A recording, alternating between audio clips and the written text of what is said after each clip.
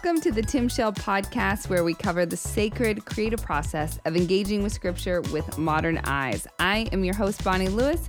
I'm an author and a Bible scholar, and with me, as always, is Jeremy Armstrong. And my name is Jeremy Armstrong. I am her editor. I'm an editor and a author and a just a general nice guy for the most part. You are a generally nice guy. I like that. Actually, in your title. Sounds like bragging when I say it, right? I should let other people say that for me. But you know, I don't know. I think it also sounds like you have a good sense of yourself in the world. Okay. So that's fine. Oh my gosh. Okay. All right. Today we're talking about Ruth. But you know that age-old saying, well, maybe it's not age-old. I learned it from a friend of mine, but they said, if you have to explain it, then you ruin it. That's in Peter Rabbit, the most recent movie version of Peter Rabbit. I can tell what you have been doing during quarantine. I don't think that's the origin of that saying, but he does say, he just kind of alludes to that saying, don't explain the joke. Yes, kind of a thing. Exactly. Now, because of that movie, I say it whenever someone tries to explain the joke. I just say, don't explain it. Yeah. And so when we were talking about Ruth, we were like, we could go through the whole thing and talk about the theology and dig deep and explain it. And then I was thinking, I feel like that might ruin it. So instead, we wanted to talk about the writing process. We're going to try to take the medical stance, do no harm, right? Exactly. Well, and before we get there, I mean, isn't that so true about so many things? Yeah. Like, especially in our work with Bible stories, you can get, and one of my favorite songwriters is Bob Dylan, and there's so, and I even have some of his words tattooed on my body. If you don't believe me that I like Bob Dylan, look at this tattoo. Like anyone would not believe me that I don't. Like Bob exactly. Dylan. Anyways, so but a lot of times, like a lot of people have gone into like, well, what does this mean? Well, what is this alluding to? Is this talking about the Vietnam War? Sometimes it was, but other times, most of the time, I'm like, no, it just means I walked a white dog beside beside a dead pony. If you get too deep into that, you totally miss the resonance of what this visual, sad image of decay or beauty at the same time as that. So I think that let's just kind of talk about your process maybe or our process or overview it. Yeah, let's overview it. But I want to say something about Bob Dylan because you don't believe that I like him. I do believe you like him. Do you need to see my tattoo? I don't. It's the same way that I love Harry Potter, and if you don't believe me, I also have my tattoo. Oh, yes. Did you forget I got that? No, I had remembered. I can see it right now as proof, and it's also proof to me that you do like Harry Potter. Exactly. But okay, so I watched this. A friend of mine told me, he's like, watch. You should explain to people, hold on, sorry to interrupt you, but what we're seeing here, a visual. Oh, yeah, okay. It's a visual. It's the Harry Potter, it's like a sketch of the Harry Potter glasses and lightning bolt, but then there's turquoise, purple, and pink watercolor around it on the tattoo. And you know what's so funny is when I had to go get it, and I went by myself because I'm like such a newbie, so I brought my 2-year-old, and they were like, she's not allowed in here. That's rule number one. I know. I'm like, obviously. Great, this person's going to also bring in lots of friends and Instagram the whole time exactly. while she's sitting there. I'm like, okay. So Sai and Scout left, and so it's just me sitting there, and the guy was running late. So I sat there for an hour and a half. I was more proud of myself that I didn't run out in that hour and a half, right? Because I'm sitting there and like all these people are coming through. Some of them have tattoos all over. And for some reason in my head, I'm thinking, I'm going to come out of here looking like that. Like I have no control that there's not going to be a tattoo on my face or like any of this stuff. And then I was freaking out about the needles. I was like so stressed. So then finally I'm like, okay, I'm going in. And Sai was like, how big are you going to get it? I was like, I think like the size of a quarter. And so I was like, are you kidding me? You're going to go through all that agony and you're not even going to be able to see it. And I was like, oh. So I was like, how about this big? And he's like, he's like, do whatever you want, but you could even go bigger. So I finally landed on this and I'm happy with the size. It's a good size. Yeah. Thank you. A good size. Thank you. Yes. Okay. So yes, I do love Harry Potter, but I also love storytelling. It was a sweet experience. I didn't read them when they were out, like when they had first come out, because I grew up. Harry Potter's? Yeah, Okay. yeah, They were sinful? they were totally witchcraft sinful. So Gotcha. I didn't read those. And then I got over that. And so this past year, we all read it as a family out loud Oh, together. yeah. And that was a really rich experience for me. It was also my first time reading. I'm not a fantasy reader. So that was like a first time for me. Um, and also just watching what what J.K. Rowling did with story and all that Yeah. stuff. I just loved it. So that was I do love Harry Potter, but it was also a moment in time for me Yeah. and my Interesting. son. Yeah. I remember that whole witchcraft thing. And when I read them back at that time, I was like, and this lessened in the later books, but I was like, no, the witchcraft is perfectly fine. It's the way that they like abuse their elders. He's naughty He's and like bad. just disregards all rules whatsoever. Yeah, that like is that's the worst part of this true. of the whole book. Of the whole book. That But is that kind so of true. lessened. And there are times when you need to eschew some authority. So I guess there's some good life lessons in that too. So Yeah. Yes. Okay. Wait. So Wait. I'm switching my Bob Dylan story to a story about since now we're on Potter. So okay. I met with a friend of mine, and we were talking, and I said I'm working on a project, and he was trying to help me like get creatively unstuck. And I said we're working on a project, and I don't know the end of it, and I don't know how to get there. And he was like, Yeah. well, what do you mean? And I said, well, I wanted to say these things, but my problem is that I don't want to say them out loud, but I want to make sure that people get what I'm trying to say. And he was like, well, sometimes the risk of creating something is that you don't get to decide if Right. people read what you want them to read into it. He's Right. like, what's your favorite ending? Or what's your favorite, like, give me a novel or something you love. I'm like, I love the Harry Potter series. I was like, but I hate the ending of it. He's like, why? And I was like, I wanted her to be more explicit with the resurrection stone. There's too many unanswered questions with it. And he's like, well, if you could though, if you could sit down and ask her, would you? I was like, no. He's like, well, why not? I'm like, because then it will ruin it. He's like, okay, exactly. And so like, even in Ruth, like there has to be some part in the creative process and in the writing process of Right. I'm going to put what I need to put on the paper, and I'm going to edit it, and I'm going to make it be as beautiful and as clear as I can. But we have to sort of bake in some sort of loose ends, some sort of mystery, some sort of like life beyond the pages, because when the reader reads it, they're going to get something different than I wrote out of it. And they have every right to. You know what I mean? Because I kind of believe that the second it lands on the page and leaves my brain and into someone else's hands, it's now their story to read and to look into and to retell, you know? I fully agree with that. One time I went to there's this writer, his name's T.C. Boyle. I went to like this little question and answer thing at this tiny little church in Laguna Beach, and there was like 50 people there, and he was answering questions about, I don't remember which book it was, as immigrants in Southern California, some kind of story. And one of the ladies said, "Hey, so I'm curious, what did I know what I feel happened here?" She's like, said some good ending to the story or something like that, and she said, "But what really happened?"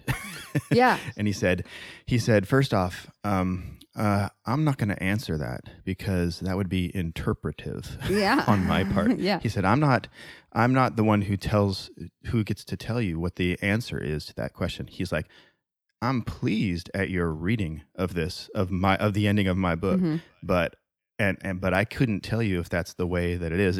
And people, they say, once it's put on the page, it's no longer yours. Yeah. Once it's put out there, and speaking of the Harry Potter thing, that's why I kind of get frustrated with what's her name? Who wrote it again? Rowling, J.K. Rowling. Yeah, she adds in. She now sometimes tries to tell us like bits and pieces about her characters that she's like, oh well, I didn't write that in, but he's like, the whole Dumbledore is gay thing. I don't mind that at all, but she's not allowed to do that. Yeah, like she either puts it in or she doesn't. I have to. That should be. It's up to me. That's fine if he is to her, Right. But I might not have read that in her book if it's not in the text, Yeah. or if it's not in my reading of it. Then she doesn't get to postscript. Oh, by the way, he's this. or like, let's say Harry Potter always loved Hermione or something like that. You just can't, you don't get to say that at this point. Once it's Yeah. been written. It's no longer yours. Yeah. Exactly. Yeah. Exactly. I know. And another side of what you were mentioning there too, I think, in the creative process, one of the things that I've found is I've got a real sensitive eye. Well, I was an editor for Yeah. for so many years, but I'm a heavy reader as well. But I've got a real sensitivity to when I feel like I'm being preached at in a story. Yes. Even when I'm being preached at in a sermon. Yeah. You know what I mean? Where there's a real heavy hand of where you're trying to direct me. I sense that really early, and it really throws me off. And I love both of these guys, and so I'm not. If there's anybody listening that's going to get real mad at me right now, but I compare it a little bit to C.S. Lewis and his Chronicles of Narnia, and Tolkien and the Lord of the Rings stuff. So Lewis, C.S. Not Bonnie. I mean, he had an end in mind and had a very specific way to get there. Yeah. And I love the stories. He was a good storyteller too, Yeah. And stuff. But Tolkien didn't seem to have that. Yeah. I mean, it was kind of just, and he even has said it was started with a leaf, and then a whole tree, and then a whole universe grew out of this whole thing. Yeah. And he brought it to a fairly good conclusion, but not a very pretty one. Yeah. And not a very tidy one. And he wasn't necessarily preaching. There was, there's some undertones and things like that. Right. But the way he came about it was, I don't really know. I think if you would have talked to him, I didn't know where this was necessarily going. And I think in really beautiful and really, expansive art, that mimics life in a little bit, and oftentimes you get to the end and you're like, wow, I kind of did say something. I didn't know I was going to say that at the beginning. Yes. Yeah. And a lot of times too, people are allowed. A lot of times authors don't want you to know that they actually didn't have anything really in mind, but that is very often the case. They're writing, and when other people interpret it, they will go, "Oh yeah, I did mean that," Exactly, or like, "Oh wow, yeah, I guess I did write that thing." Yes, I'm pretty good at that. No, I mean, and honest, really good writers will tell you that. They're like, that this wasn't my intention. But now it kind of is, and I'm going to start using that. Yeah, like now I'm going to talk about that. Yeah. Exactly. But no, and that's okay to me. And you can do it two ways. Obviously, you can say, "Hey, I've got this really specific goal. I've got this outline planned out, and I want it to hit this." But if you stick too close to that, or if you hold that too tightly, you're going to miss some of the beauty that might be available to you in that process, right? Yeah, no, I totally agree. I think that is kind of what happened with Ruth, because I liked the story about this idea of this woman that partners with God. I liked the idea of this partnership thing, because I think a lot of times we hear a lot of talking of like, where is God now? And then you hear a lot of people say like, God is working through human agents and like doing these things. So I liked that idea. But then when we started writing it, I was like, oh, that's practically spelled out maybe in two places. Like, what am I going to do with the rest of this thing? Right. And so I think I remember writing it and sending it to you. And then it was like, we were both like, we need to rewrite this. Right. Because I was like trying almost to make everything fit into that one thing. Right. And this is one of those stories where God is not the primary actor. He's not even an actor in the story. There are certain ones in the Old Testament in particular where like Joseph, just different like wisdom stories, where there's other stories where God's like creating things and stepping in and causing armies to flee or whatever it is. But in this one, it's just like a normal person. Well, not necessarily normal, but it's just a person who's trying to walk through these crazy situations, and they're having to trust in God, and God's kind of absent. Yeah. You know what I mean? Like there's like you hear them say, well, I'm going to trust in this, or I'm going to believe in this, and I think that God's going to come help me. But he's not really doing any of that in this particular story. It's a little bit more like how kind of we experience us.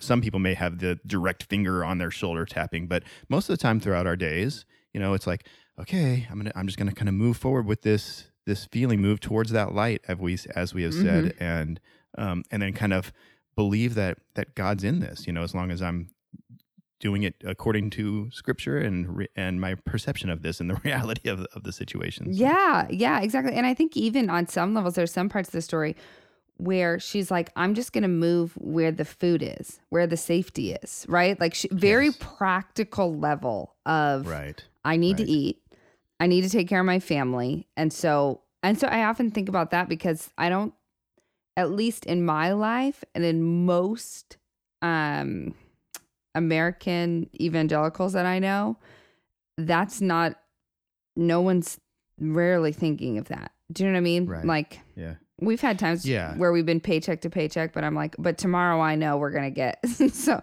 Yeah. it's not this reliability thing. So it's tough because you want to draw that out, but you don't, like I said, want to ruin it. Right. Right. First, yeah. It's we wanted to help people that who struggle with first world problems that are Yeah. definitely issues, Mm-hmm. and people who and the thing about it is, even if you're in the first world, you experience tragedy. Obviously, you know Yes. this. Yeah. I know this deeply, deeply. So what you want to do is help people resonate with a story and help them unearth some of the tragedies Mm-hmm. that they've experienced in their own lives through empathy with the way that the tragedy that someone else is experiencing. And you want to make that real. You don't want to make it fake. You want this to, you want to be like, you can't just say, well, Ruth was sad, Right, like she was screaming because it's like, wait, why? Well, and I think the biggest thing about storytelling that I've learned is when we go far enough into the particulars of someone's story, it points us all to like a universal. So I think we started with that in this one, really drawing out like what it was like to be for Naomi, what it was like to be in her, like they had kind of a war. There was a war going on. There was no food. There was chaos. She had to leave. So what that would be like. And so we went heavy into the particulars there in hopes that we could find somebody, it would Right. point us towards the universal I love it. suffering. The universals need the particular, right? Yeah, it's true. And so I Yeah. was happy to like learn that and to frame it in that way, Right. Well, it's just like what you would do if you were writing a zombie story. You ever wonder why zombie stories start with the guy in the hospital? I haven't read any zombie stories. I don't like Okay. stuff like that. Or movies. So that's fine. I love them. So, but the funny thing about it is, and there's all these tropes, but they almost always, in the tropes, they start with a guy in the hospital by himself. So there's chaos in the world around. All this stuff is happening. But if you were taught, if you said, "Hey, the world was in chaos," we would have no connection point with it. Right. And you just start saying, if you started showing like all this just random brain eating all throughout the world, people would just kind of tune out because it makes no sense. But you zoom in on the particular of the guy who opens his eye in a hospital room and he's confused. You got to start there. People have to have a touch point before you get to these big, huge themes of what's going on. And, you can, at that point, there's something that you can emotionally relate to.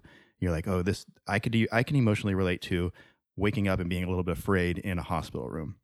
You kind of have to baby step people to this bigger story.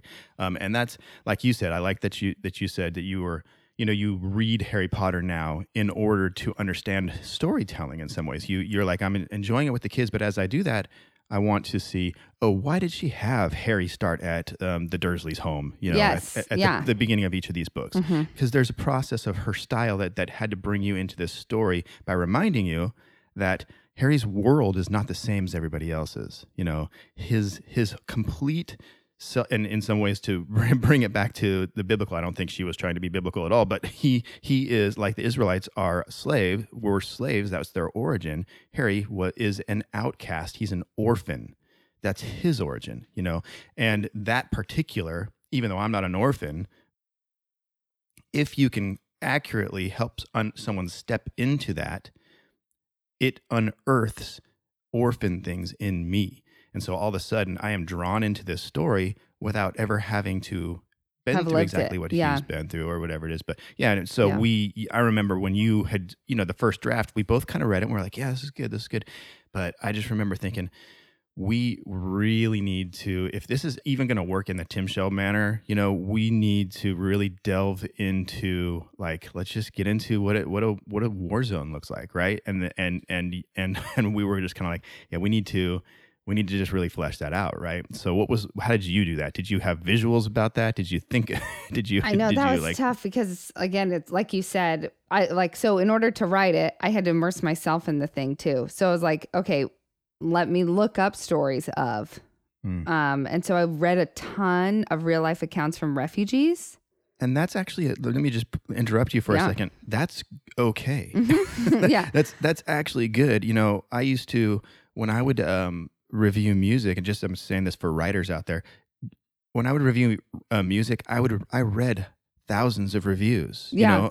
Yes. like just to get the language down, to just kind of hear what people were saying, get the cadence of what those things Yeah, were. exactly. And I used to be like, well, you're cheating. No, you're inspiring yourself. When you read poetry to write good poems, And so if you're out there and you're like, well, where do I start? I don't even know what to write. Just read The same things thing that with are songs. brilliant. Listen Yes. to write great Listen. songs. Yeah, exactly. Absolutely. And Yeah. so it's good. It's a good thing to do in your creative processes. Get out there, find those things that inspire you, use it. And even, here's another thing, copy it a little bit. I was just going to say that. I'm like, there's going to be a phase where you're going to copy it a bit. Yeah. I almost think that that's essential to find your own voice, right? Like you copy it a bit and then you'll notice as you're copying it, you tweak something and then you can go deeper into that tweak and you're like, oh no, that's more me.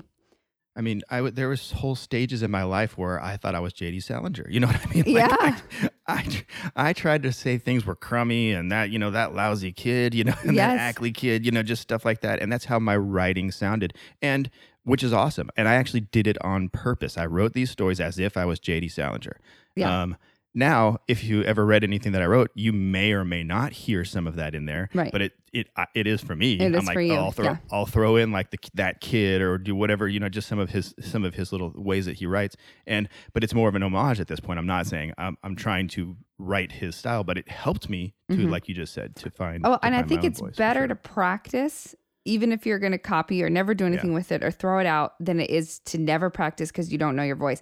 I have so many stories, like novels or short stories, that I have literally just written the whole thing and then I haven't even saved it. I've highlighted it and hit delete, which Oh, no. I know I shouldn't have done that. That is so sad That to is hear. sad. But it was more like I just needed to get it out.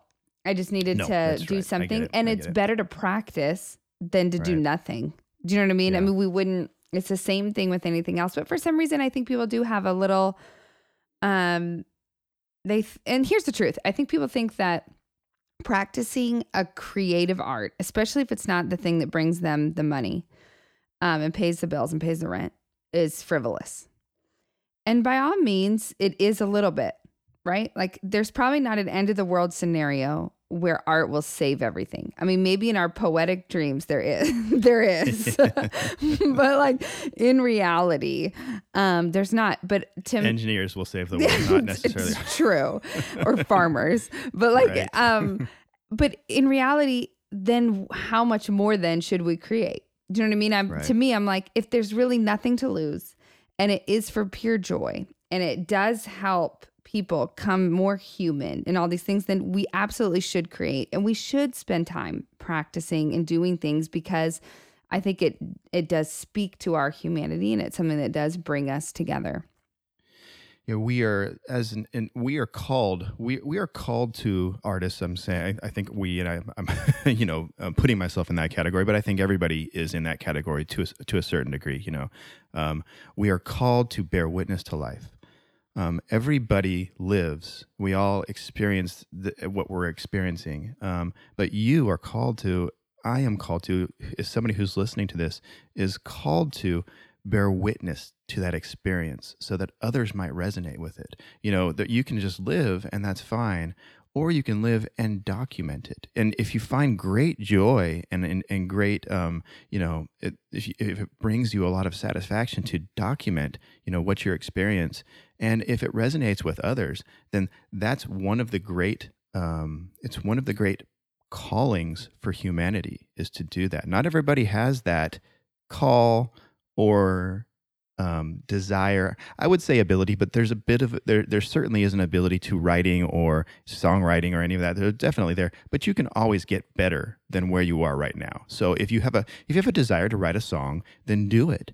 And if you can hone any craft you want, and so many of these arts are crafts that you can get better at. You're not if you start at at somebody who can barely write or something like that, you may not become Melville or whatever it is, but you can always get better. You can always raise what you do. So practice, like you said. Oh, and as you were talking, I remember the other thing that I was thinking is we censor ourselves when you take yourself too seriously. When you're like, oh, I can't practice that, or I can't just give this a shot. And Anne Lamott, one of my favorite writers on writing, her famous axiom is, just do a shitty first draft. And and that means, just write it out knowing that this is going to be a bunch of crap, that I'm going to. And I always write that way. My first one, any review I ever did, any articles I've ever done, any chapters of things, it's always starting it off just saying, this is going to be a bunch of crap and I'm just going to start writing. And then all of a sudden, hopefully in there, you find something that you're like, oh, okay, I think I can move from this. And then the other good thing too, is you've got the rewriting process. Yeah. That is just as fun for me, actually. So. And the editing process of going back and going, because sometimes when you have a third someone else come in and look at it, they're like, oh, I see this tie, or I see that. And you're like, oh, I didn't see that. So I think that's super helpful. And it's so funny you said that. I work with a creative coach, and I was meeting with her the other week for this project I was working on. And she said, so how was it to write this first thing? And I said, oh, it's really good, blah, blah, blah. And she was like, you could tell she was just like calling me on my bullshit. She was like, okay. She's like, I sense reading it that you're a little bit too in your head. And I'm like, no, I'm not. She's like, did you write your shitty first draft? And I was like, no. She's like, yeah, okay.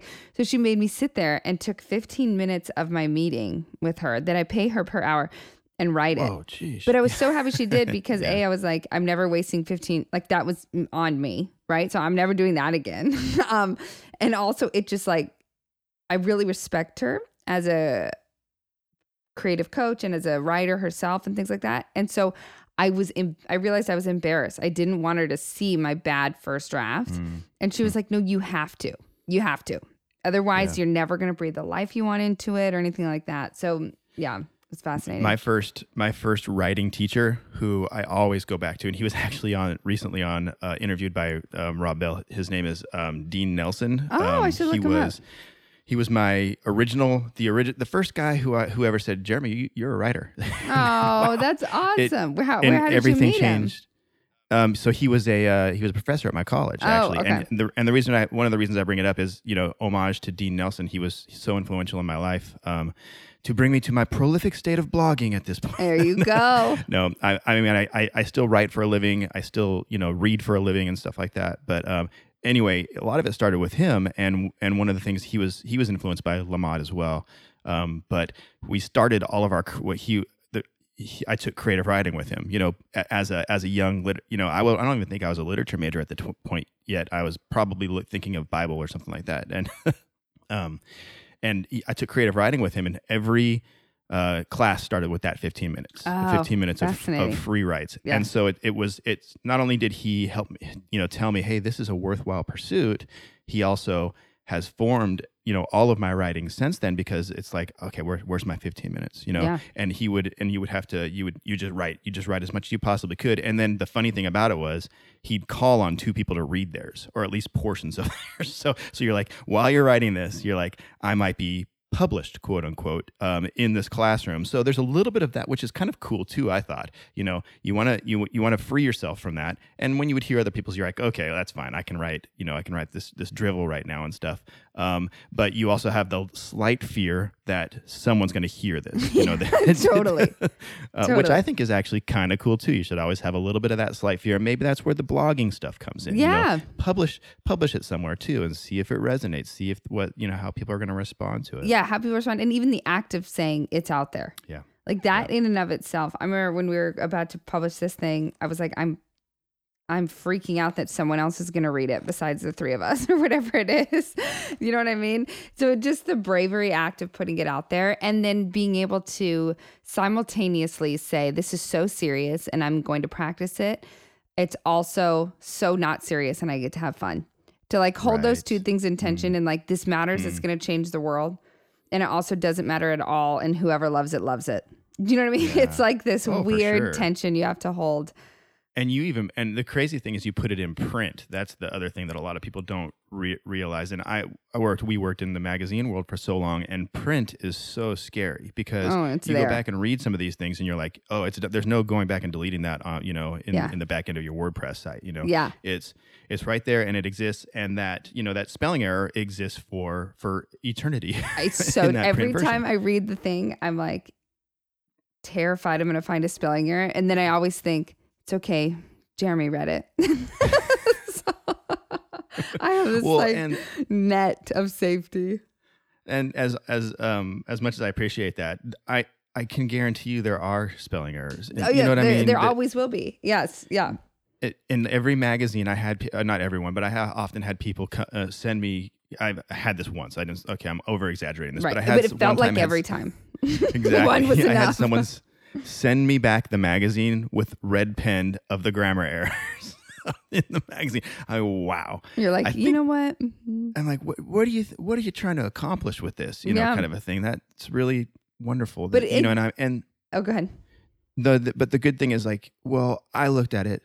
Copy editors looked at it, my publisher looked at it, Bonnie looked at it, you know what I mean? So I'm like, if it got by all of us, and then we did our best at this point, and you had to hold some of that lightly. You had to have some bravery that you're gonna have critics out there, and you're gonna have people say, look what you did wrong. Yeah. But that's scary, and that's the scary, to me, it's one of the scariest part of creating, is putting it out there. And someone responds to you, their response is not, this resonated. It is, look what you've done wrong here. And that keeps me from writing sometimes. That could keep us from podcasting. Yes, you know what I mean? Totally. No, I think you're so right. And it's this, exactly what you're saying. It points to this critic. And the thing that's funny about it is that I have found that the people that are the most critical, that have the time to sit. There's a YouTube video about Tim Shell that I haven't watched because I don't care. Oh, wow. But it's this woman. Way. Yeah, it's like a 25-minute video. Oh, someone sent it to me. It was like, have you watched this? And I was like, no, then I'm not going to. And it's this woman that's like talking about how it's like what we did here is quote dangerous. Mm. And wow. When I read that, I cracked up because like the idea that like this rando 35-year-old woman in Hutto, Texas, is dangerous to you and your whole system of belief. Like that tells something more about you and your system of belief. Yeah, this could take it all apart. This approach to the way that to the sacred text, possibly that this is a real affront to the Almighty that you believe in. Yeah, exactly. So that's part of it. And then the other part is that I have found that the people that yell the loudest, the biggest critics, are the people that aren't making their own art.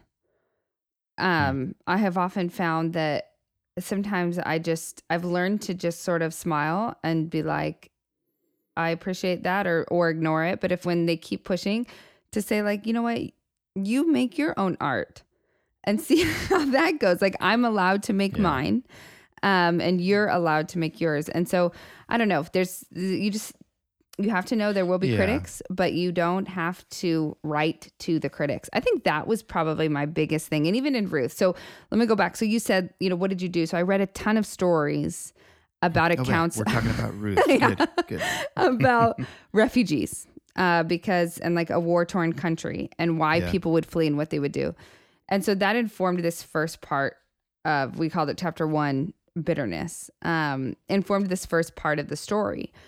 And what's funny about that is that when we were doing it, like obviously we wrote all that into the text. There's not a big description of what it is she's going through, but it was that universal particular balance that we wanted to find. And like you said, if we can point out these particulars of what it was like to be a refugee, it will unearth something of that in us. And so we wanted to do that. But the it is an art form. Like to be able to write like that and to do that is an art form. And so then where I think the rub is for some people might be, are you allowed to bring art into the Bible? Are you allowed to bring a writing process into the translation? Right. And for you and I think we would both agree, like you have to. But for some people it would be the opposite of these are the rules and you went outside the lines. And part of what to me, when we talk about dangerousness or whatever it is, I feel like people are artfully engaging the scripture when they pastors are artfully engaging the scripture every Sunday. Yeah. And I think that anybody who's ever written a Bible study is engaging the scripture in this particular way. Like I've been to incredible Bible studies, or where I'm like, that was a very profound approach to what this is. They just didn't happen to write it down and call it an idiomatic translation of the Bible. Right. Yeah, exactly. Yeah. But some of the intent or some of the approach to what was going on there is the same as what you did and what we did together, is saying, hey, this is how we're reading this. And not only is that okay, it's our sacred responsibility. Yeah. Mm-hmm. And we mentioned this before too, but it's that, to me, it's that Ignatian prayer style too. It's taking this story for more than just the words that are on the page and saying, okay, let me pray into this. Yeah. Let me imagine into this. Yeah.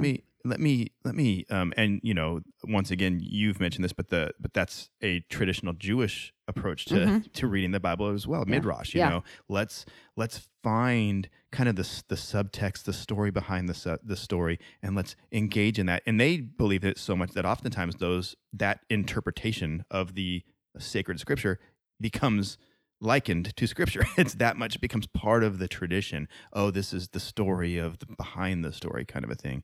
And so I love engaging in these things, but so that's almost, I don't want to respond to that person who calls this dangerous, but it kind of is my response to that. You know what I mean? It's like, it's dangerous in as much as it's going to make me, passionate about the story of God, because I'm engaging with the Spirit in this way. I think that when you call something dangerous that's happening, all over the world, then I'm not sure how we're supposed to engage with scripture. Are we just supposed to just like let it sit there on the page? I feel called to engaging scripture in a dynamic way that changes you and changes with your stage of life. Exactly. And I think too, this idea, I was just reading that book. I bought it like 6 years ago and then I never read it. And then I saw it on my shelf and I looked at it this weekend and I was like, you know what? That's 6 years and it's made through 2 moves of times I've gathered books and thrown them away, and I didn't throw that one away. So maybe there's something here. So I picked it up, and it's Elizabeth Gilbert's book, Big Magic. And she's talking about, it's about the creative process. It's really good. And one of the things she says in there too is like, so you have this calling for art. You have these experiences you've been through. She's like, what happens is a lot of people are only defining art what they've ever seen. She's like, so if someone's like, I've never had any musical background and I don't know anything about music, but I'm going to now learn a guitar. That might be something that you want to do. She's like, but for most people, we have to look back and go, what is it that I know? And then use that thing and engage it creatively. And so to some degree, that's what we did here. Like I have studied the Bible and been to a ton of school for it, but I wanted to engage it creatively, right? So for so many of us that are like, I want to be creative, but I don't know how to do it, it's usually stuff you're already doing.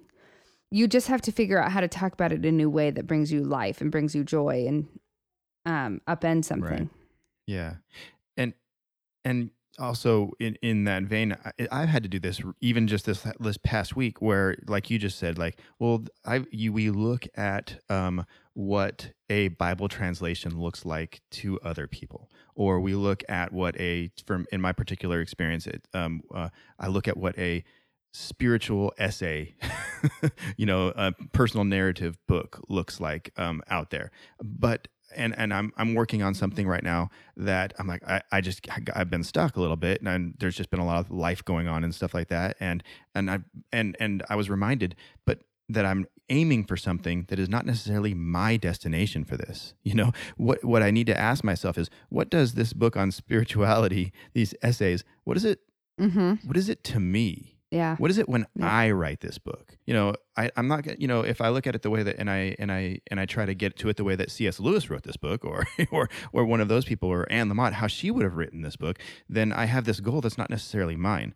And I haven't captured my vision for that. And I'm having to rethink this and go, okay, maybe it's not 600 pages. Yeah. Maybe it's 40 pages. Yeah. Or whatever, there's just like surface examples of it. But you did this as well with, and hopefully me too, with Tim Shell. That's what these translations look like. That's what these, and you said, but what does it look like to Bonnie? And it looks like what I'm holding in my hands, and it's perfectly, unique to you. And even like some of the spacing that you chose, some of the, even as much as like where Sai came in, your husband, and did some of the design elements that were specific to like how the pages are laid out. Those we're all, we can say how other people do it, and this can be the goal, but that wasn't the goal. It was, how's Bonnie going to write this? Yeah. How is Tim Shell going to be, and that was one of the great successes of what you accomplished with this particular thing. So yeah, I appreciate you saying that, because it's true. And I think that among anything else, if we can all take our art and take it out of the genre that we think it's in, and be brave enough to edit that a bit and rewrite it a bit to what it is to you. And the best thing I can advice that I'd ever been given to anybody that's starting any creative project, and tell me if you feel like you've experienced this, because with your book that you have, and please also tell everybody your book title, because I've read it and it is so good, is that when you write something, it's here to do something to you first. Oh, yeah. To change you in a way first. And then once it's said all that it needs to say, it's going to go then and change other people. Then it's ready to be out into the world and to print. But it has to do this working on you. Does that make sense? Like you're creating something, but it's 100%. Creating in you first. A lot of times, I don't know what I think about something until I've written an essay on it. Yes, yeah. Like sometimes I'll be like, man, this is a pretty complex, topic. Right. And I just don't understand it. So let me just write about it. Let me kind of, and that process of writing essays or whatever it is for me, it brings about kind of not just what I think. It's not like set in stone, boom, but it brings about a better, bigger understanding for me. And then you have this finished product that you're like, wow, I didn't even know that this was within me. That's part I of that. didn't even realize I thought that. Yeah. Yeah. And the book that I've written, it's kind of funny. You asked, so it's called Impolite Questions for a Generous God. And it's kind of funny because that even now it represents a very kind of dark time in my life. It's definitely not a time that I'm in now. When I read back over some of those essays, they resonate. But there's kind of there's just a overture. No, there's just a motif of dissonance, just within all of the words that were there, and I'm proud of that in some way, because, and I could be ashamed of it, you know what I mean?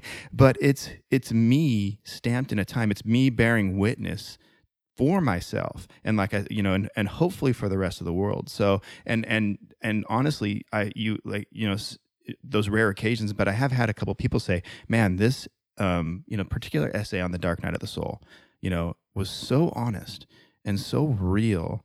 It was what I needed. And honestly, this is like two people who there's only been about two people who've read this book, but those two people, they sometimes, and there's a story of my mom passing away. So there's some difficult stuff going on in that, but what I also like about the fact is that it's still kind of true to me, because I find it hopeful.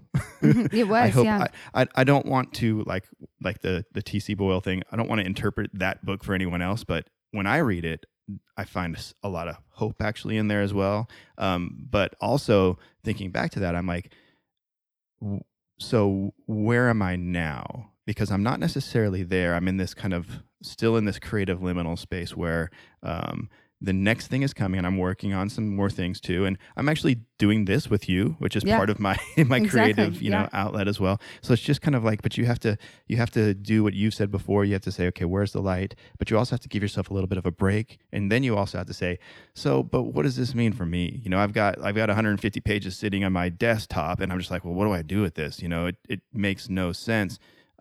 Maybe I just trim it all away, trim all the fat, or maybe I have to relook at it and say, what is this to me? Am I done? Is this done? Is this or done? or do I keep do I moving need to with sit this? on it? Yeah, exactly. Do I keep living with it? And the other thing I want to say, and then we can wrap up, because we started it, we were like, we don't know what we're going to say. And then now this is one of our longer ones, and I love it because there's so much you can say about this. We'll talk about Ruth for sure, and I know that this chapter is resonating with people and stuff, but I mean, it just was interesting that it moved into the creative process for us. But, but partially that's just the nature of this story too. It is. Well, and I kind of love, part of what I love about it is seeing what it's unearthing in people, because I wouldn't suggest that this one would be the one that would speak to us. You know what I mean? And it has been. So I kind of like love just seeing what comes up for people. But the thing I do want to say to anybody that is, like you said, like, what does this mean for me? So I have 150 pages, is I think one of the worst things that we can do, if you want to send your thing off to get noticed, to get published, to get a record deal, to get a thing, do it, right? Like, keep doing it, keep sending it off. But if we wait to put our art out into the world before somebody else gives us permission, then we might not ever do it. And that makes me so sad about all the art that wouldn't be there if we don't just do it, if we don't just do it ourselves. You know what I mean? Like you and I, nobody really gave us permission. We just were like, let's do that thing. And so we just did it. Yeah. So I don't know. I think there's a beauty in that of going, hey, I have this thing and I'm just going to put it out there.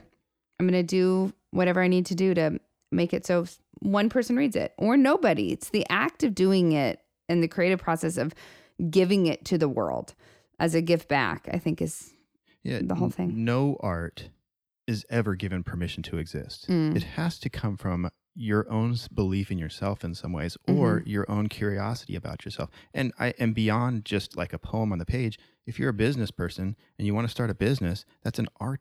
Nobody's going to give you permission to do that. Right. Yeah. Step out. Yeah. Take the chance. And part of the beauty and the life, death, resurrection of the artistic process is that most of them are not going to have millions and millions. You're not going to be a Stephen King. Right. Yeah, exactly. Stephen King doesn't even believe he's a Stephen. It's like for some reason that resonates with millions and millions of people. Right. And that actually is not the goal. Yeah.